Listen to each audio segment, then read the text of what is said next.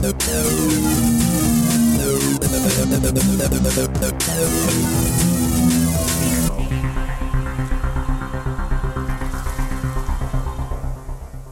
cerveza, por favor, for the last time.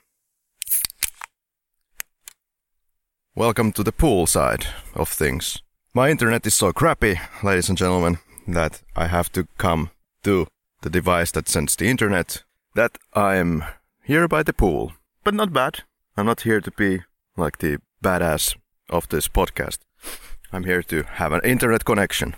You had to lower yourself to make the podcast recordings from the pool. Like that's kind of the understatement of the year.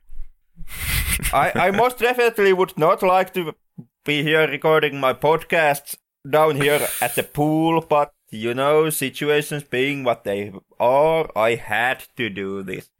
Yeah, well, poor you. That is a great attitude to take in an episode where we actually are watching a film about bunch of Hollywood elitists. So the stars line up once again.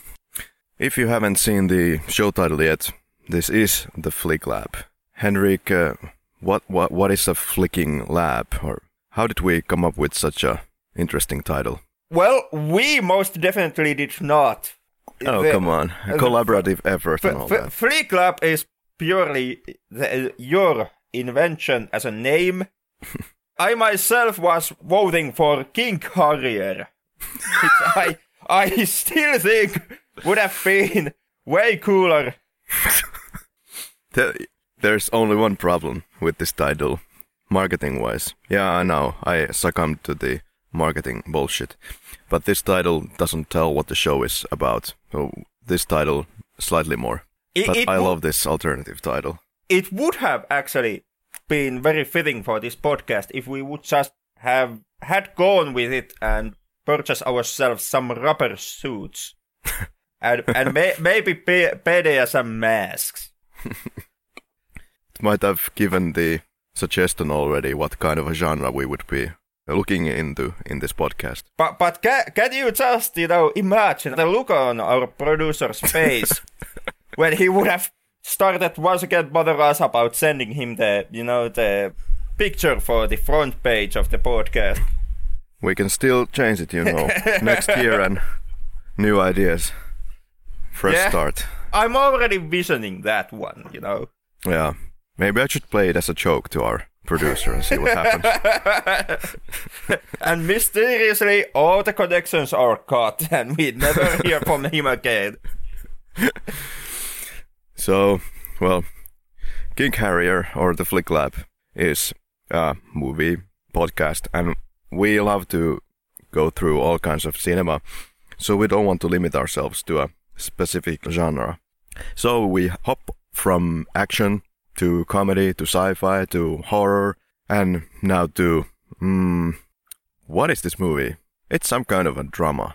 Since we've already, crucified you for being an elitist who makes his recordings alongside of a pool, and already bad-mouthed about the producer, I guess seeing how today's movie is also about elitists and hating producers, I think this is a documentary about podcast making. I could find so many parallels in this movie. The things that we have not only discussed, but what this show has been about behind scenes. At least in my mind. I deny all accusations that I would ever have actually shot an endangered animal. Yeah, we don't hurt animals in this podcast or behind the scenes. Sorry about that. Most definitely not. So, our dear listener, most definitely not FBI. Rest easy. We should have like a speech. This program has been pre-recorded. And it would say that in this podcast, no animals were harmed. Oh, well, I am indeed Karri, and I did study media, and I have taken, honestly, a big break from media. Because you know what?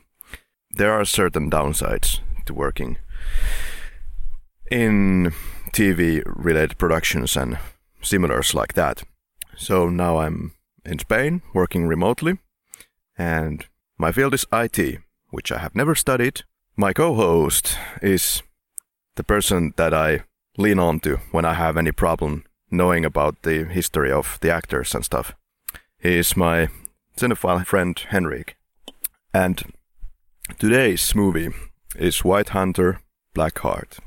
White Hunter, Black Heart. Yeah, title is so great that it merits being repeated twice at the end of the film. Just in case that you bought the ticket to the film and did not realize what is the name of the movie you are watching. Today's drinks in the movie sphere is, well, Henrik knows this better, so go ahead. The names that were dropped were champagne and beer, and alongside of those there were most definitely different kind of drinks and cocktails that went unnamed throughout the film. I would hazard to guess that they were drinking martinis when they were taking those casual cocktails in the scenes. But once again, that's simply a guess I'm making by the glasses they were using. And since we're not in Zambia, I'm drinking the local beer Amstel Cerveza Original, or I guess with local pronunciation you could go with Original. 100% Malta de Cebada, whatever that means. From 1870. And that's about it, ladies and gentlemen. I have also Coca-Cola. So you have the whole bar there. Beer and yes. Coca-Cola.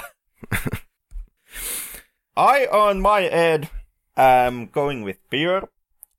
That was easy and name dropped. And today's beer is, well, it's Lapinkulta, which has been opened yesterday evening, so it has been laying on my desk, opened, for 1 day now.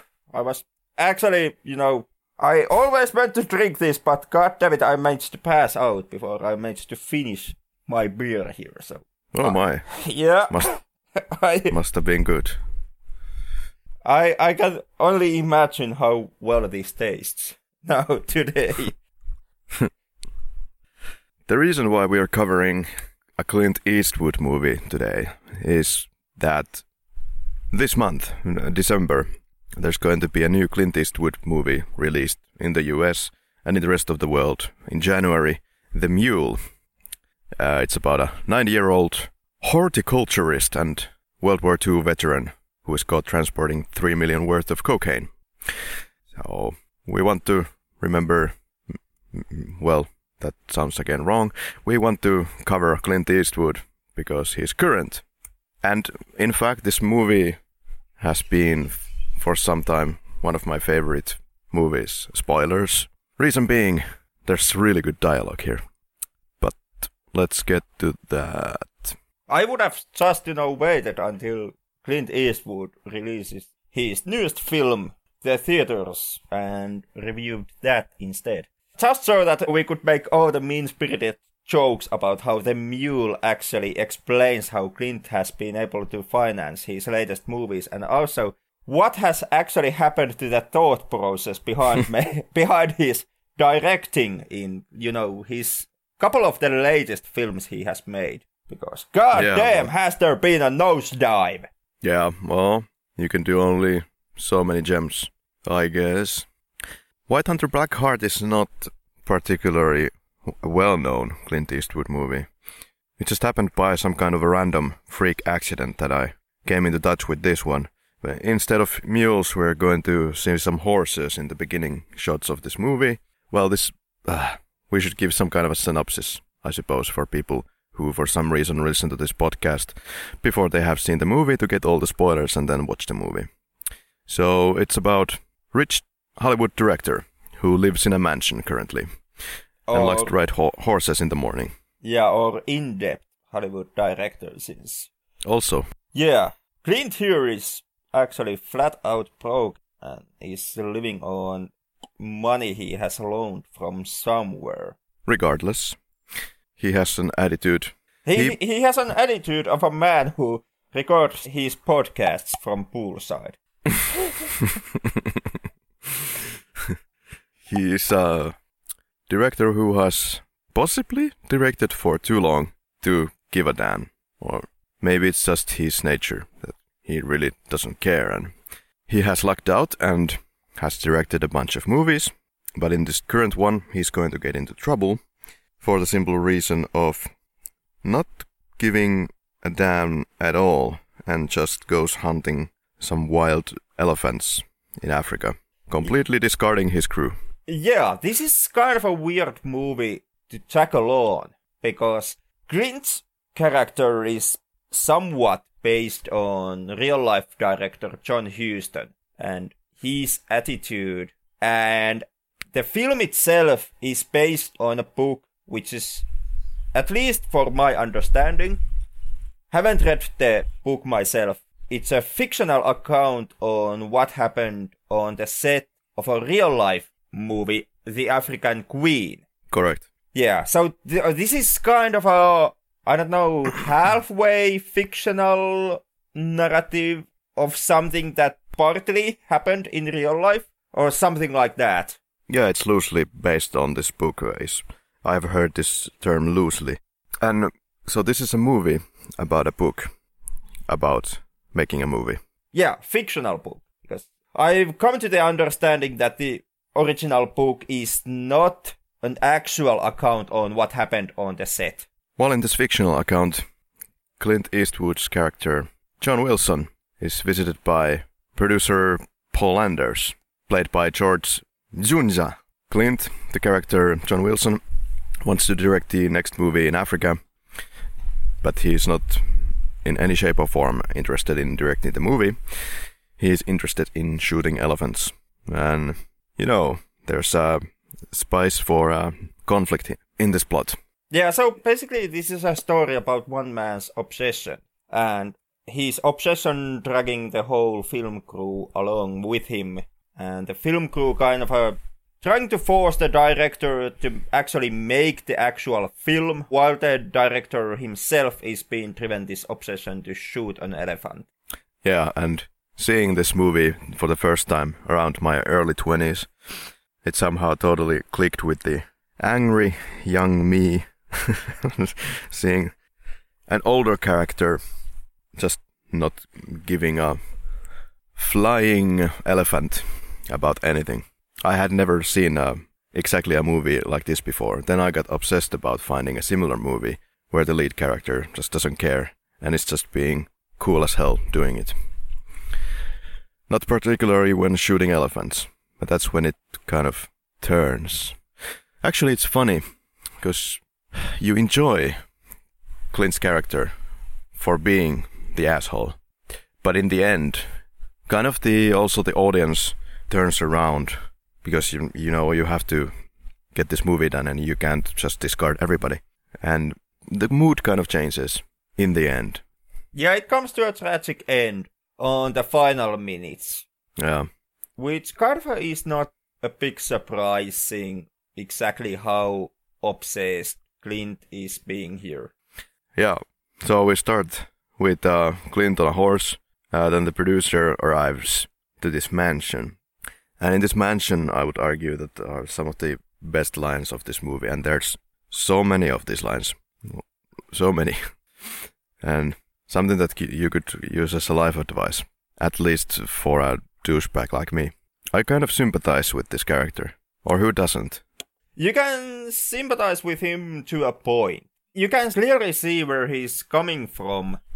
But first, he's being a bit of a hypocrite.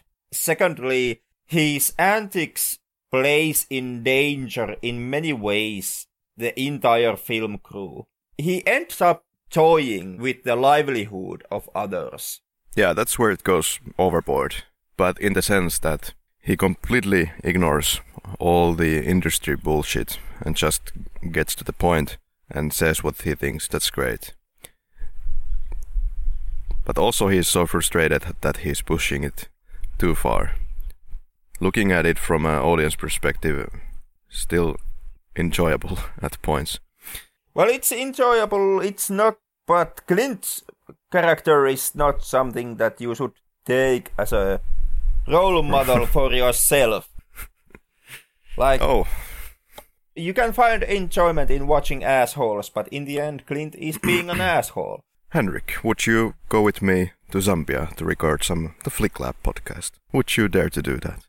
Actually, I would. If I would have the financial backing of doing it, I most definitely would do it. Simply for the sheer adventure. Be careful what you wish for.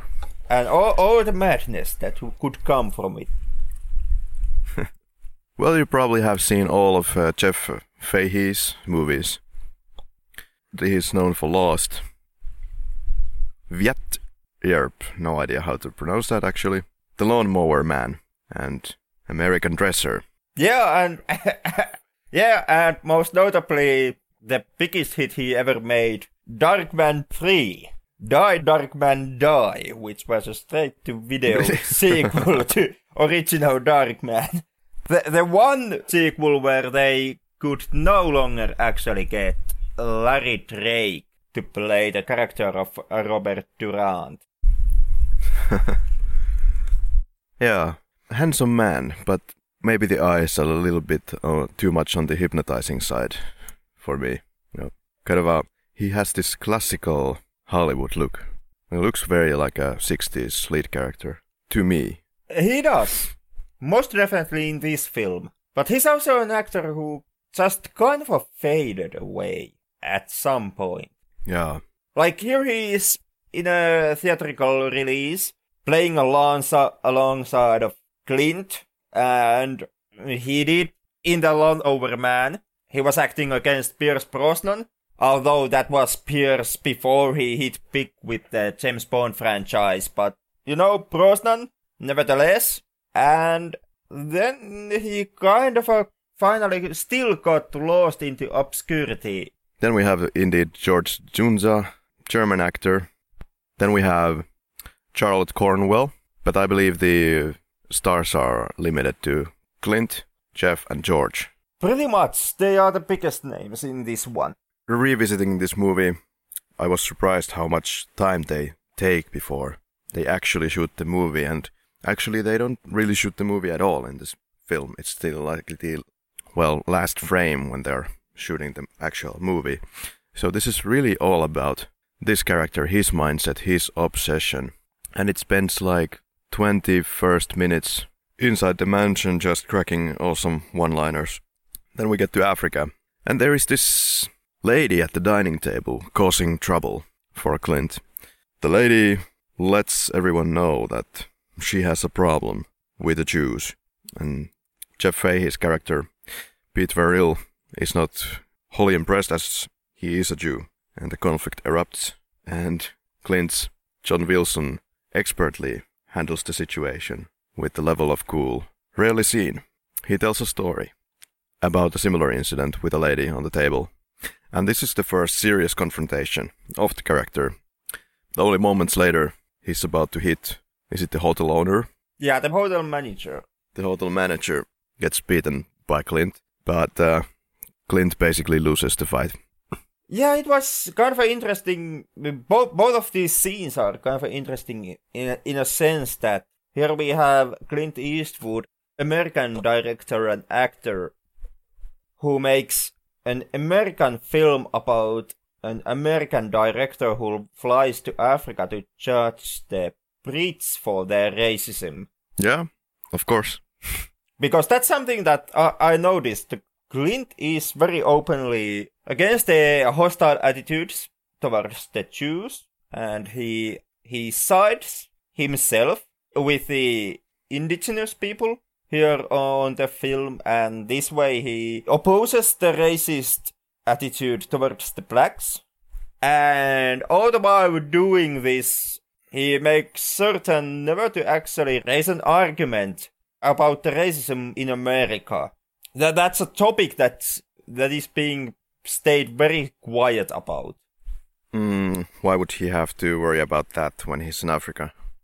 Well, because this is precisely the case, you know. You make completely American film to a core, and then you show that, yep, these Brits, they sure are racist. They sure like their Hitler. Yeah, well, yep. maybe, but we're talking about individuals, and we're talking about the 50s. That we are. Not sure if every movie has to make a statement about everything on the group level.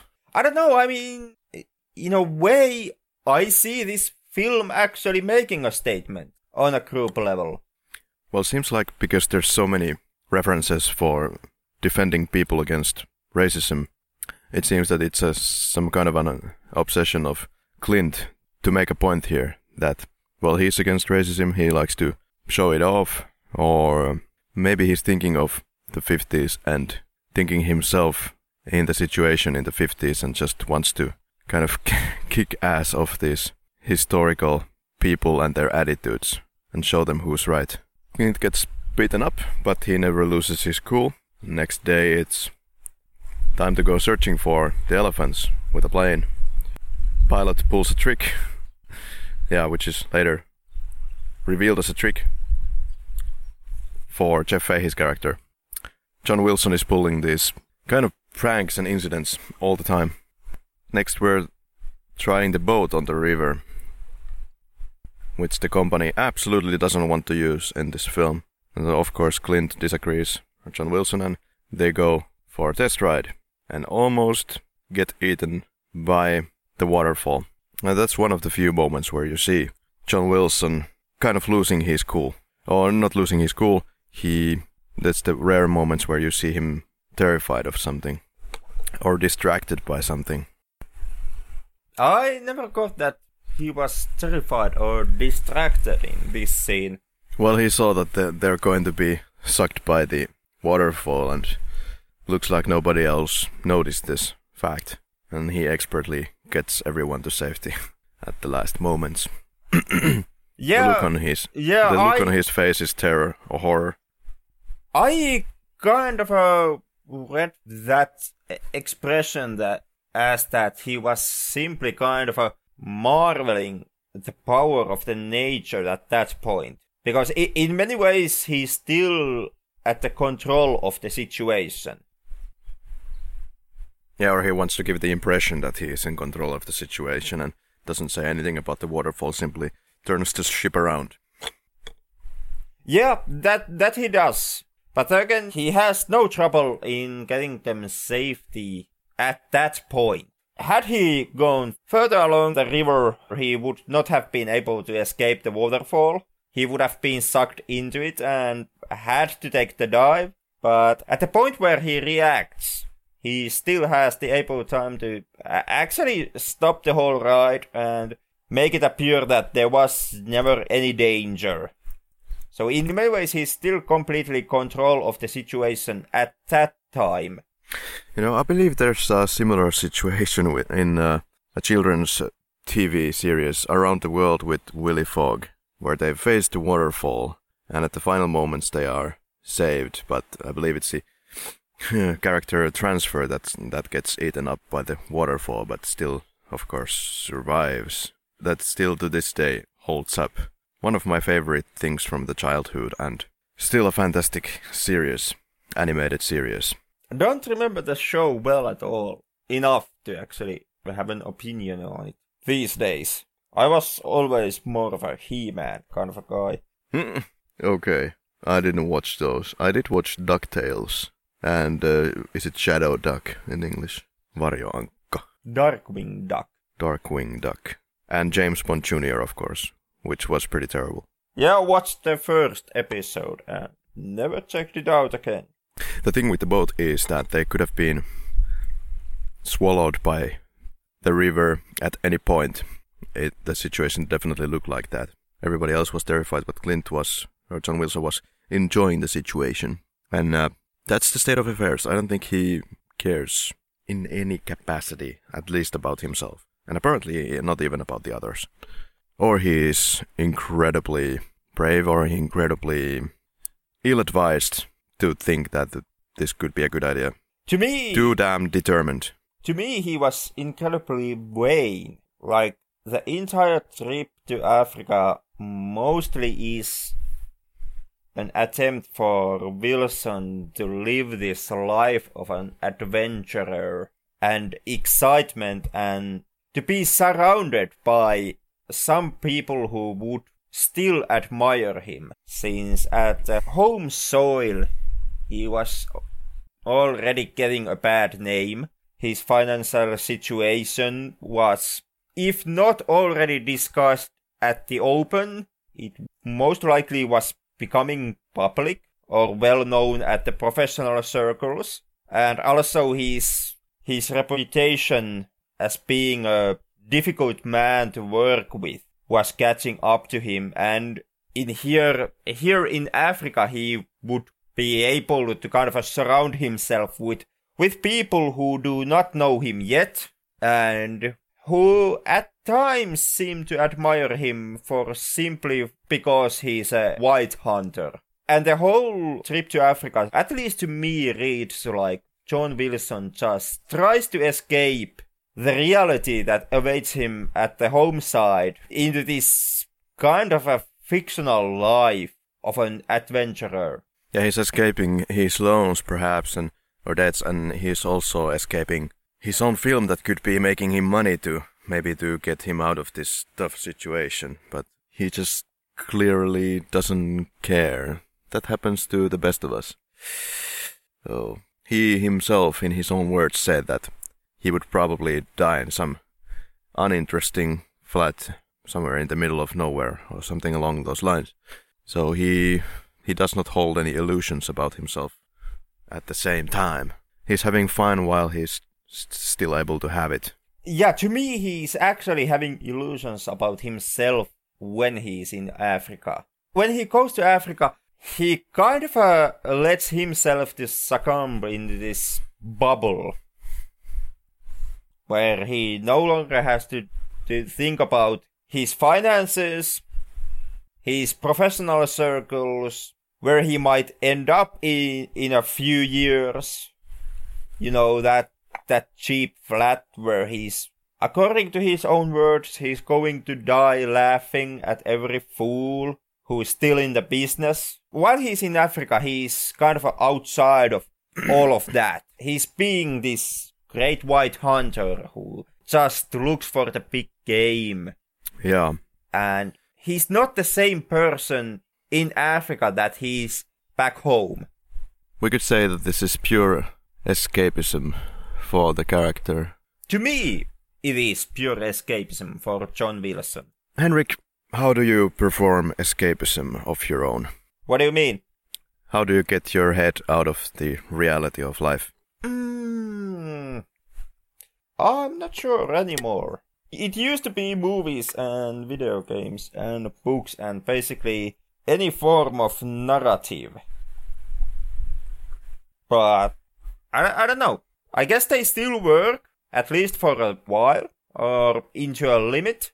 But at the same time, you know, the troubles you have to face at this point of life are getting too heavy and too big so that you could ever actually truly escape from them anymore.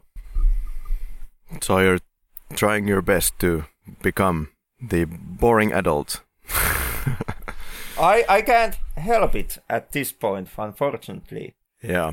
Like maybe no. I too would have to go to Zambia to hunt endangered animals to truly be able to escape the troubles of everyday life. I know what you can do. You can hunt for endangered tofus. But, you know, doing that you would be missing the excitement of committing the ultimate sin, as Clint puts it here. What do you mean? You don't get excitement of ripping soybeans? Well, do you get excitement out of slicing tofu? Like, Come on. This is the point where the mirror is facing you. I'm asking the question as the...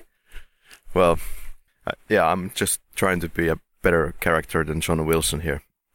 Failing miserably. Yeah, those are the tricky waters where you get into when you start to ask real questions, like, how do you, as a real person, escape your troubles? I escape them by excessive hedonism. I like movies. But on the whole, actually, I took kind of a long break at some point from movies, because I started to lose the point of why am I escaping reality and looking for these artificially built up stories by a few people when I could actually read about reality, which is already fascinating as is. So I'm the kind of person who really prefers to read non-fiction books instead of fiction. So it might take me a long time to get any kind of a book that is complete fiction, because I cannot escape in my head the fact that now I have to spend however many hours just in one person's or a few people's head who decided that this is the reality. And, it's like listening to one person for hours. Sure, it can be a great story, but life gets a little twisted if you know more about the world that does not exist instead of the one that you are occupying at the moment. Yeah. But sure, sometimes I need my flying cars and bullets and explosions. Or just White Hunter, Black Heart. Yeah, this is the kind of shit that you don't say in a movie podcast. But there you go. There was a moment outside where Jeff Fahey's character introduces a part of the script, reads the parts of the script to John Wilson. I believe it's around this moment when there's a fly. Or is it Jeff Fahey who hits the fly? It was mixed in such a way that when I was listening it through my earphones, I slapped myself. Why is John Wilson's character coughing all the time? Is it just the hot air?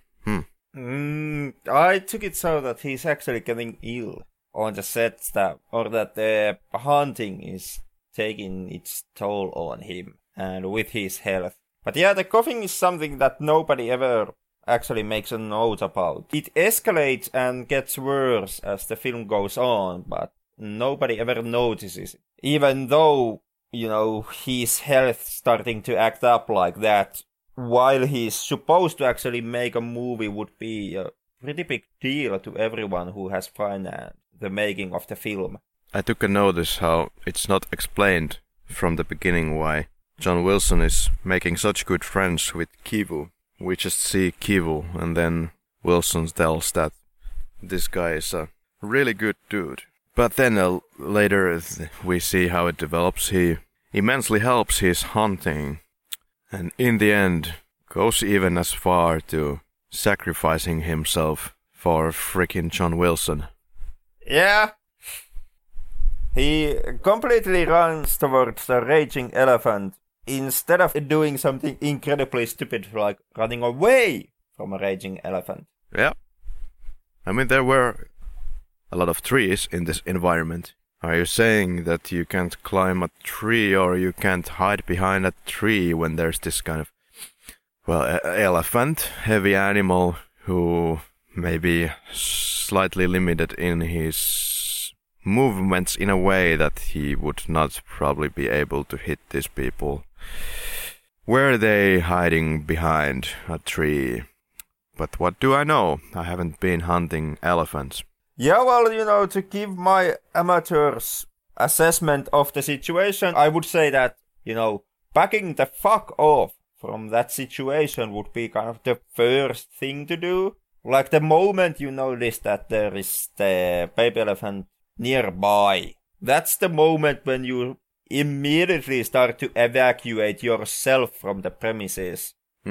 Instead, the whole hunting party just stays there, doing absolutely fucking nothing and stares at the air, agitating the elephant, and then when the elephant starts its attack or starts coming towards the group for the second time, then the Kibu just decides that the smartest thing to do at this point is just run towards the elephant, waving your hands and shouting loudly. Don't disrespect his culture. Maybe his culture is to sacrifice himself to an elephant at the slightest point of agitated elephant. He's actually sacrificing himself for the great white man who has come from a far off land to middle of Africa to actually shoot fair animals just for the kicks of it. I can see it. Because John Wilson's character is so friendly to Kivu, which judging from the hotel incident, could be said that is something of a rare thing. But Kivu is a modest man. Modest man. He's not even sure if he wants to go to the United States to do, I don't know what the heck, probably not shooting elephants or helping to shoot elephants. But he really just seems to enjoy John Wilson's company. I can see why, or I can find an excuse for Kivu doing that.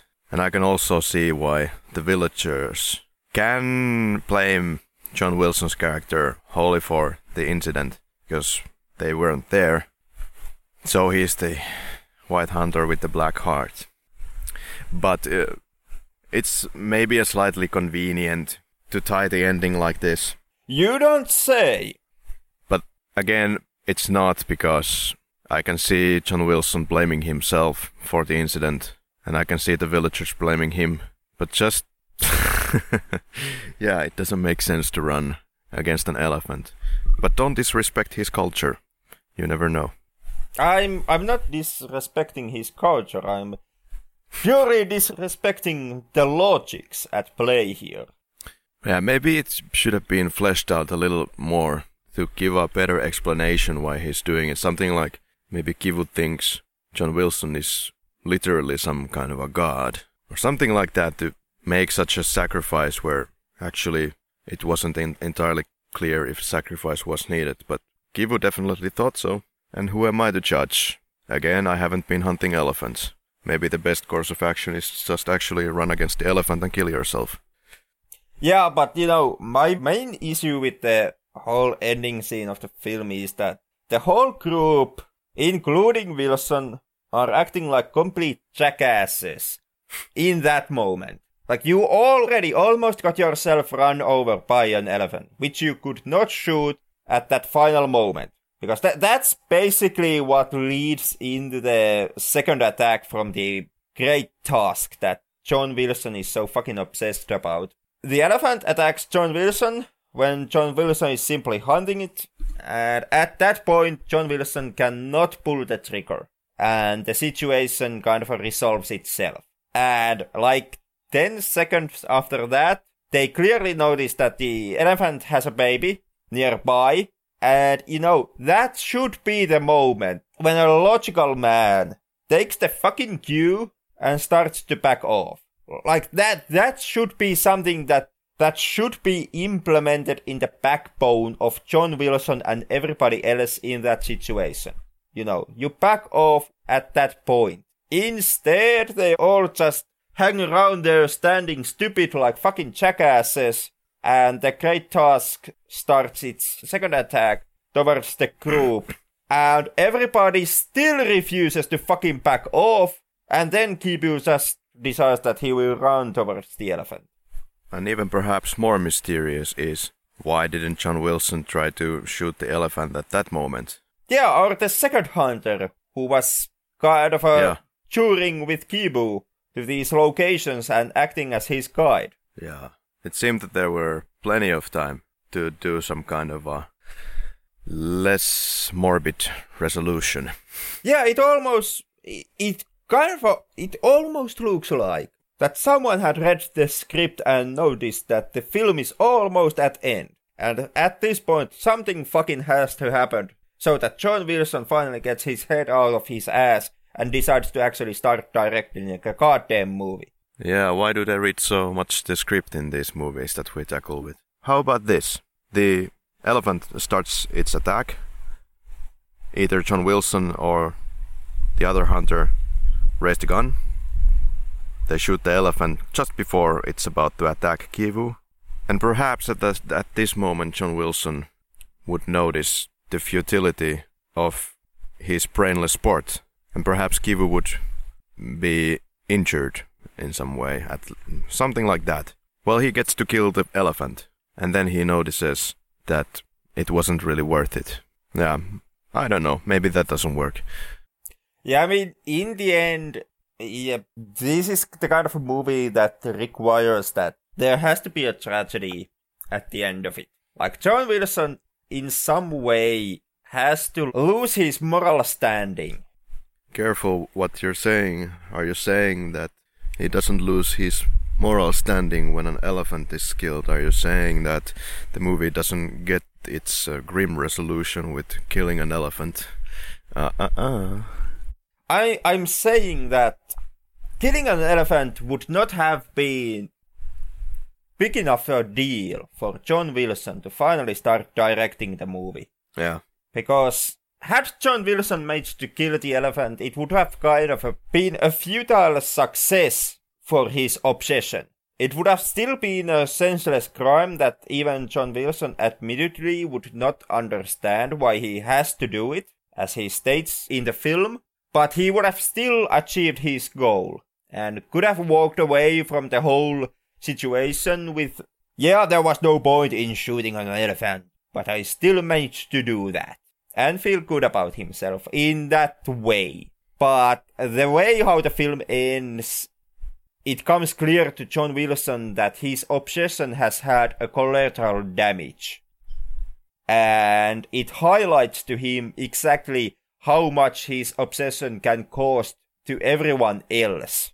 Because his actions here on the film, they do not only harm himself, but they harm basically everyone else who is tied into him through this film project. The more baffling mystery in this film is that they leave Kivu's body, to the scene of death.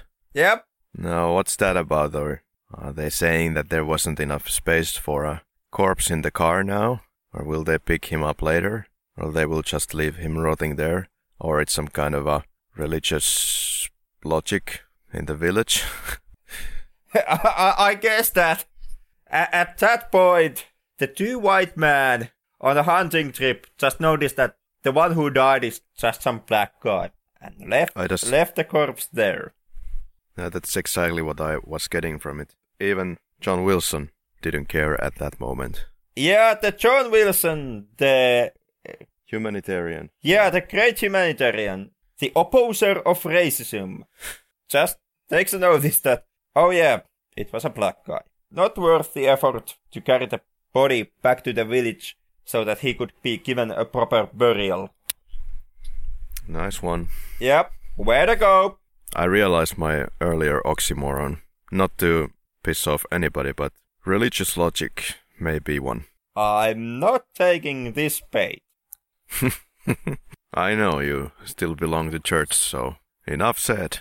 Perhaps also baffling how Jeff Fahey's character is lured in to the car by John Wilson by just saying that, oh, there might be something happening that might be scary or something like that, and then he takes the bait and jumps into the car and throws his script. Yeah. Okay. That didn't seem believable. It was kind of a jerky way to get him to the final scene. Yeah, Fahey kind of turns completely 180 degrees at that point, where he has, previously he's been this extremely careful kind of guy, trying not to take any unnecessary risks. And then finally when, John Wilson just makes the notion that, oh yeah, risks might be coming the way, he immediately jumps at the chance. Indeed. It's sort of chilly here in Spain, believe it or not. Let's check the Zimbabwe weather. 33 degrees. Cloudy. Yeah, let's go to Zimbabwe.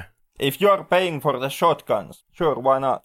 Then we can get rich by shooting endangered animals. I've heard there is a great market for, elephant bones and tusks. I heard there's hefty prison sentences for these people as well. Yeah, but it would be kind of a John Wilson adventure time. There's an idea for a virtual reality video game of this movie.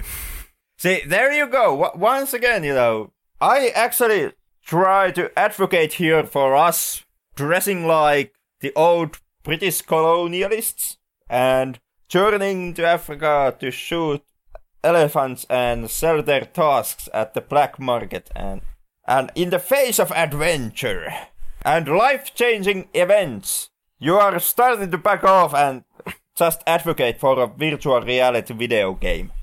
Like, As no elephants would be harmed. Would Clint Eastwood ever make a movie out of you?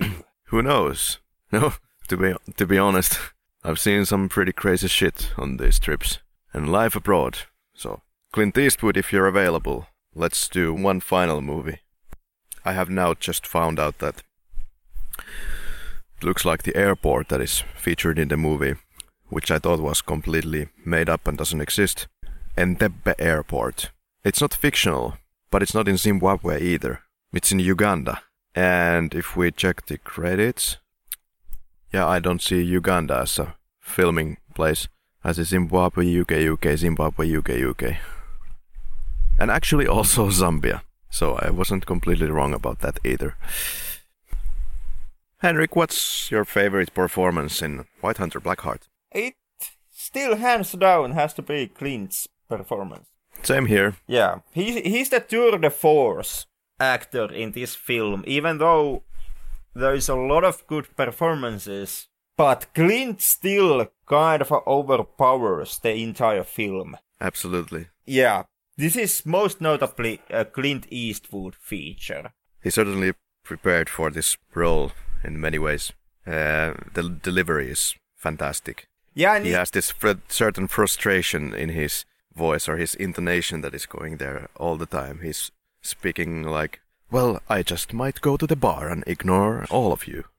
It's easy to see how this rude, easy to fight, kind of a hard-nosed and harder going his own way director was something that Clint Eastwood most definitely wanted to play. Well, here's your scissors, Henrik. What would you cut? What would you improve? I actually don't completely know. I mean, the main thing that kind of distracted me during viewing of this film is the fact that it kind of intercuts between two storylines.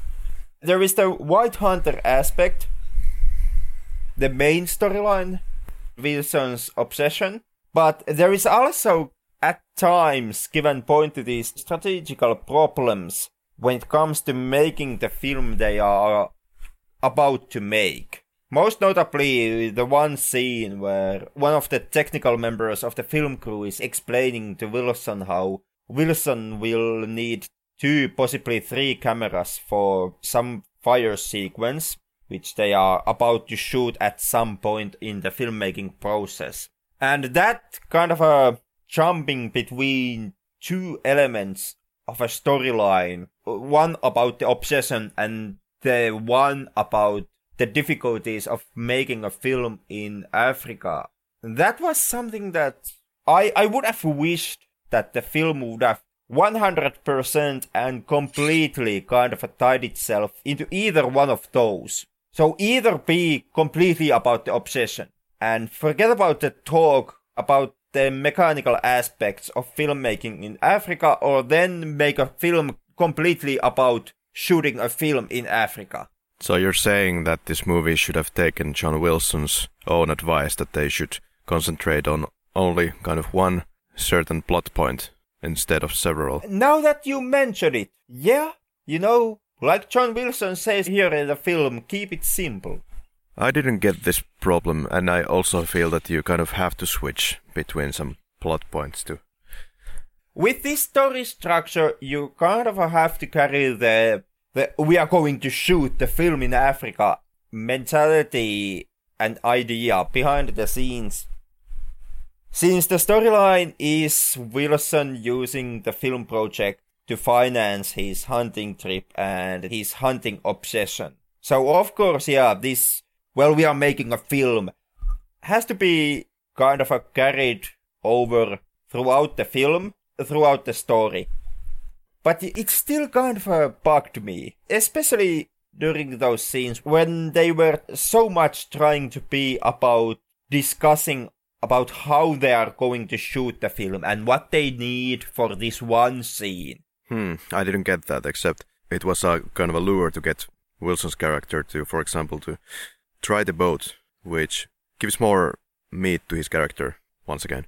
But I noticed, and I kind of always felt that the last 40 minutes or so are getting slightly repetitious in the sense that again we see John Wilson's character giving a hard time, these obscenities or breaking the etiquette when talking to his colleagues, and we've seen that already like 20 times, which is still entertaining. However, when it gets to the savannah, when they're hunting the elephant, I felt that it slows down a little tiny bit, and that the movie could have been somehow tighter, very hard to specify how, but perhaps the movie is a little too long in the middle. Yeah, the pacing of the movie or the flow of the story really does get a bit slower on the second half of the film. I mean, it has a fantastic first act, and even though it doesn't move from the locations fast enough, you're really enjoying the dialogue and the confrontations. But yeah, it's funny, they spend a lot of time outside of Africa first, which is where I feel the movie is at its strongest. Once it gets to the second half of the Africa, it needs a kick in the ass.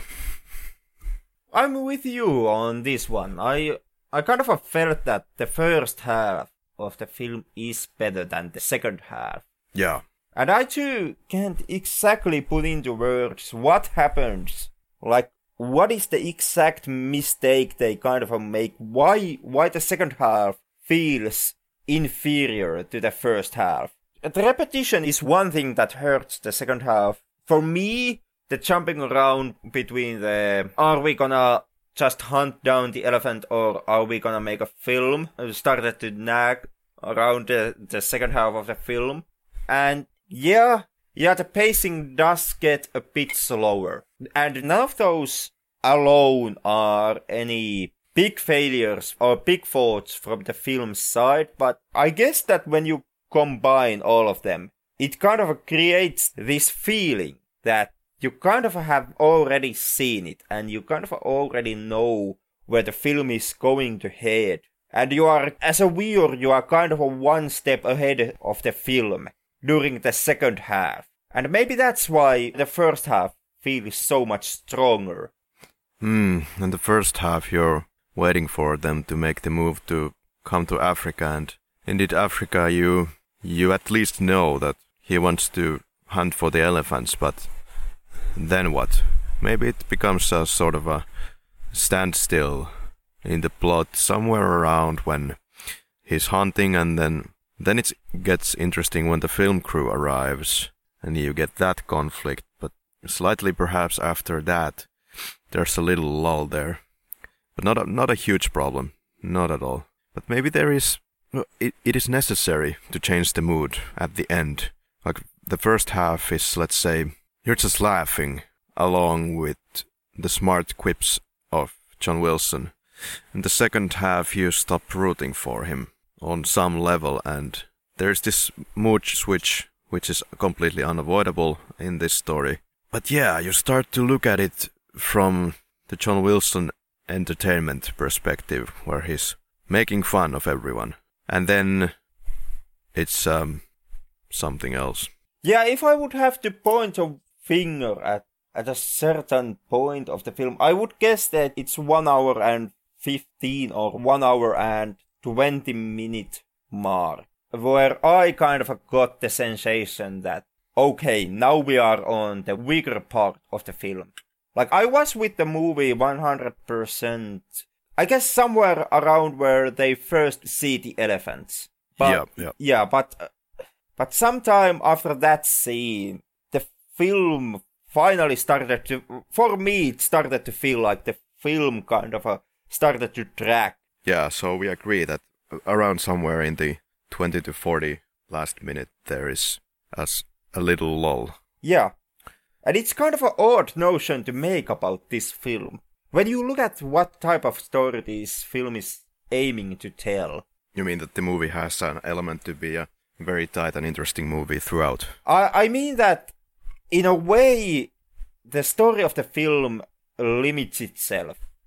to kind of follow the exact path that we are now criticizing. Because story-wise, there are not that many roads that the film could have taken. In its core, the film is solely about John Wilson's obsession.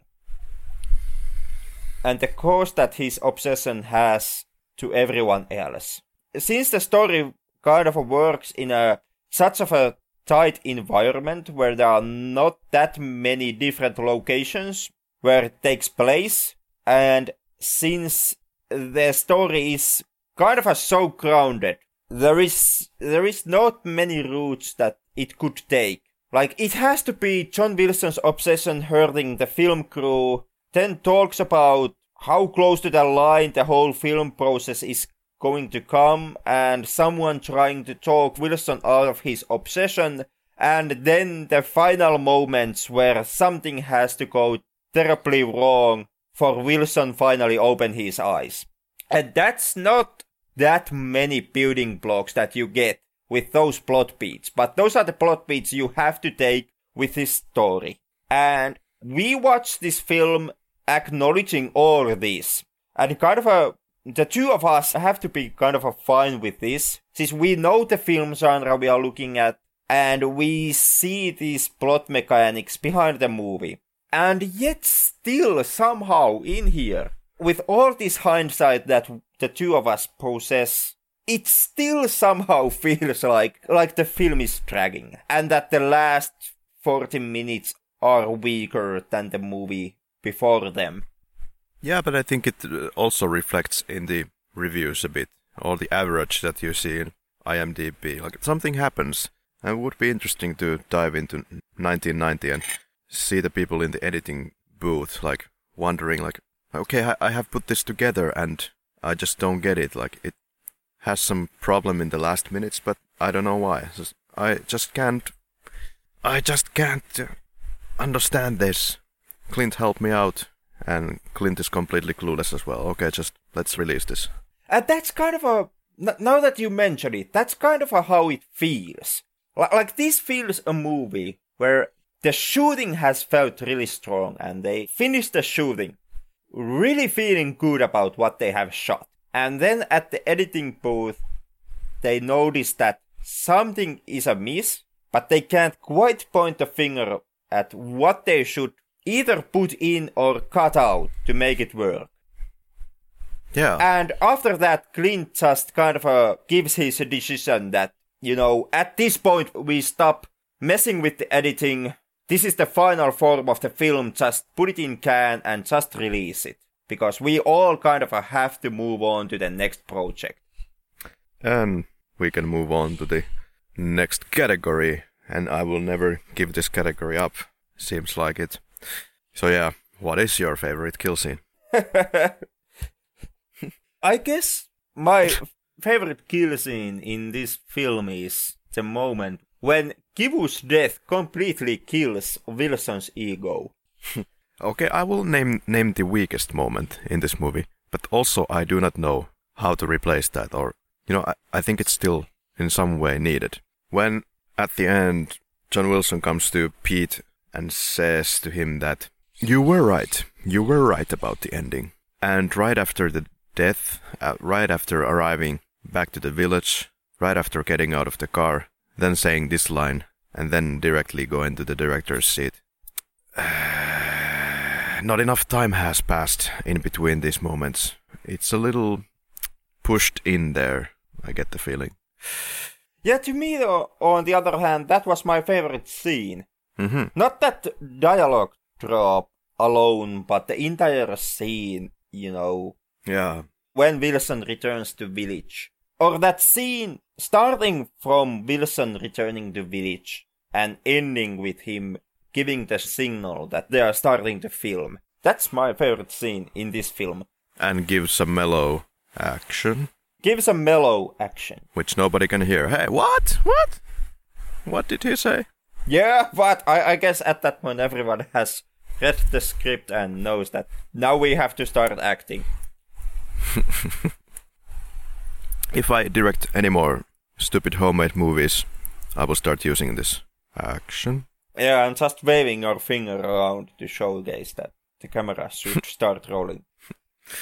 But yeah, it's kind of a heartbreaking scene. Even with all the problems I've had with Wilson as a character, not in a way that Wilson's character is a bad one, but in a way that John Wilson is a selfish asshole throughout the film, but still kind of seeing him finally having to open his eyes and losing this fantasy that he has built himself and just, well, finally becoming a director for this film. There is still quite much pain that you can see in Wilson on that moment. And you still kind of feel bad for the guy. Maybe the slight tone shift is about what you get from the attitude of John Wilson in the beginning, because sure, he's a selfish asshole, but let's say the first 20-30 minutes, he's also very practical. Just goes full on ahead through all the industry nonsense and the obnoxious people, also being obnoxious himself, but he's also very practical. But when it gets to the half mark at least, then the asshole side weighs more than the practical side. And actually he loses the practical side completely because he's just hunting animals. I don't know about that, because that was not my take on Wilson in any part of the film. Maybe it's just because of the fact that I'm a selfish asshole myself. So I've heard anyway, from ex-partners. But that always gives you a twisted picture of the reality, right? And you cannot go to your exes and ask them what they think about you. You would go nuts. Then again, I'm not really. After being in customer service for so long, I'm just completely immune for all the accusations, bad-mouthing. My favorite scene is kind of everything that you have in the house in the beginning. That's kind of a big scene, I must point out. Yeah, if I would have to choose something, I would choose the moment when they're spending time with this woman who wants to explain about her own script. There is some sexist bullshit there as well, but when it's not sexist bullshit, it's quite funny. And also when the producer arrives to the property. Yeah, favorite quote. Oh boy. Where should I start? I think I'm just gonna go through all of these quotes that I picked up and let's see what is the most resonating one. Pete says, "You really think that's gonna help me?" Whatever it was. Wilson says, "Even if it doesn't, you've got to do it. There are times when you can't wonder whether it's the right or wrong thing to do. Not for guys like you and me, kid. You just gotta pack up and go." Yep, that fits my traveler outlook. Or Pete says, $300,000, John, and you're not worried? Wilson responds, "Oh, I think about it now and then." That kind of sums up the atmosphere of this movie. Or when he's talking about the producer. "And you know why I agreed to work with him again? Because it's the wrong thing to do." Actually, I have no idea what he means here. And that's one of the biggest problems in the movie, or conflicts in the movie, that he picks this producer that he doesn't like at all. But then again, by choosing him, the story is able to tell about the character of Wilson through these characters. Yeah, well, Wilson appears as a person who does not like basically anyone in the filmmaking business. Yeah. Like, that's one of the major things with Wilson. And this is something where Wilson kind of doubles down in the film. Wilson makes it repeatedly perfectly clear that he kind of despises anyone. He hates the producer, he hates the Brits, who are kind of throwing the money to make the film. Most likely doesn't even like the actors. And yet, when the character of Ralph Lockhart makes the notion of Hollywood hunting, that's the point when Wilson all of a sudden gets extremely protective of Hollywood and people working in Hollywood, making this speech about whores of Hollywood and how it's the whores who give Hollywood a bad name. And he does this even though he himself is one of the very whores in this film. Since he's living off debt, and even though he makes the claim that his hustling days are behind him, well, basically the whole movie project together is just him hustling and achieving ways to finance his hunting trip. He's obviously not interested in the movie project at all. Some other good quotes. So I don't care if this picture is shot in black and white or sepia tone, or we have to make the whole damn thing in animation. Pete and I are going to Africa. Then there's the fighting scene. The hotel owner says, I'm not supposed to fight with the guests, Mr. Wilson. And Wilson in response, I'm not a guest tonight, you yellow bastard. I happen to be an intruder. That's a quote which would not have flied nearly as well had the other guy been an Asian. Exactly. Or, you gotta fight when you think it's the right thing to do. Otherwise you feel like your gut's full of pus. What was your quote? I would have to go with the speech that John gives at the 115-minute mark about his obsession. How he himself either can't understand his need to shoot the elephant, but how he still has to do it because it's a sin. Yeah, it's the one moment where he admits that it doesn't make any sense.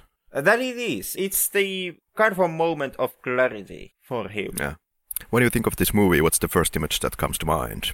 I would guess it's the look on John's face at the very end of the film when he's aiming at the great task with his shotgun and can't pull the trigger. Like that close-up on his eyes behind the barrel of a gun. Yeah, for me it's the end scene when they try to shoot the elephant, but then you see even Wilson backing off and smiling to himself, I think. Yeah, it's hard to tell on that moment. Yeah, he sees the futility of his enterprise right there, which is nice. Yeah, I guess he finally understands that he in the end does not have the right to shoot the elephant, and not even the man inside of him. Would you recommend White Hunter, Black Heart? Despite all of its problems, yeah, I still would recommend this film. This was the first time you saw this film, right? Yep.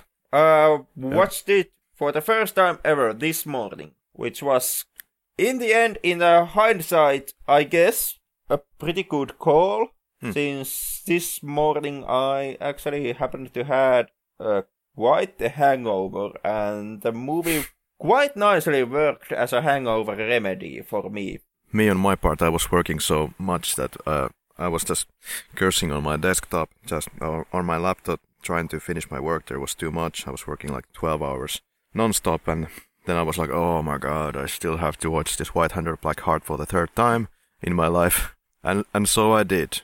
Somehow, miraculously, I was still able to be up and finished around 7 a.m. in the morning, and then slept, and then woke up to realize, oh, it's 40 minutes to recording. Let's get this show on the road. Yeah, that's amazing. That's the dedication here on this podcast. Exactly. And now I have to do the final cleaning for the flat and leave Spain once and for all, because I have received some work from Finland, and believe it or not, the old vagabond, the digital nomad, is going back to Finland that he always cursed that he would never go back. But, you know, I guess money somehow talks in this situation. That's the way of the world, kid. Yeah, but Finland has its advantages. When you have spent 3 years abroad, you get a certain perspective as well. I mean, it was also obvious that Finland is a great place to live, no doubt, but there are problems, but there are definitely different kind of problems elsewhere. They don't disappear. Whatever you do, you can't avoid problems. And, you know, overall, Finland is a pretty damn good country. And it was voted the happiest country in the world. If somebody really puts any, you know, weight to these lists, but nevertheless, yeah, well, okay, that sounds good. And I would also recommend White Hunter Black Heart. It was one of my top movies for a long time.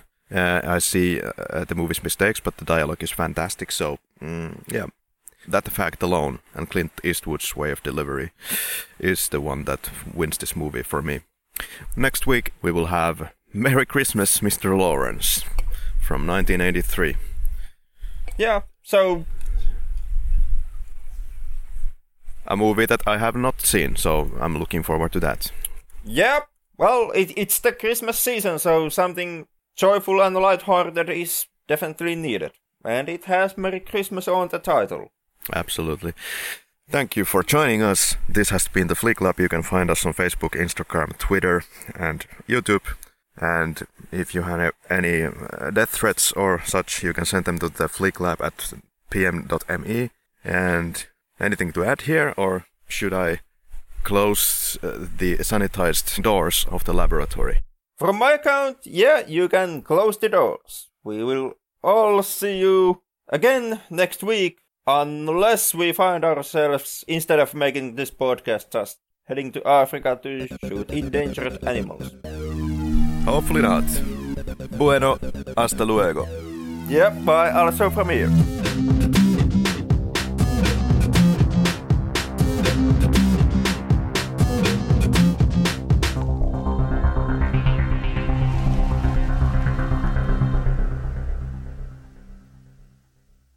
Okay, this is what you get when you record on the poolside. You splash beer on your screen, so just a moment, ladies and gentlemen.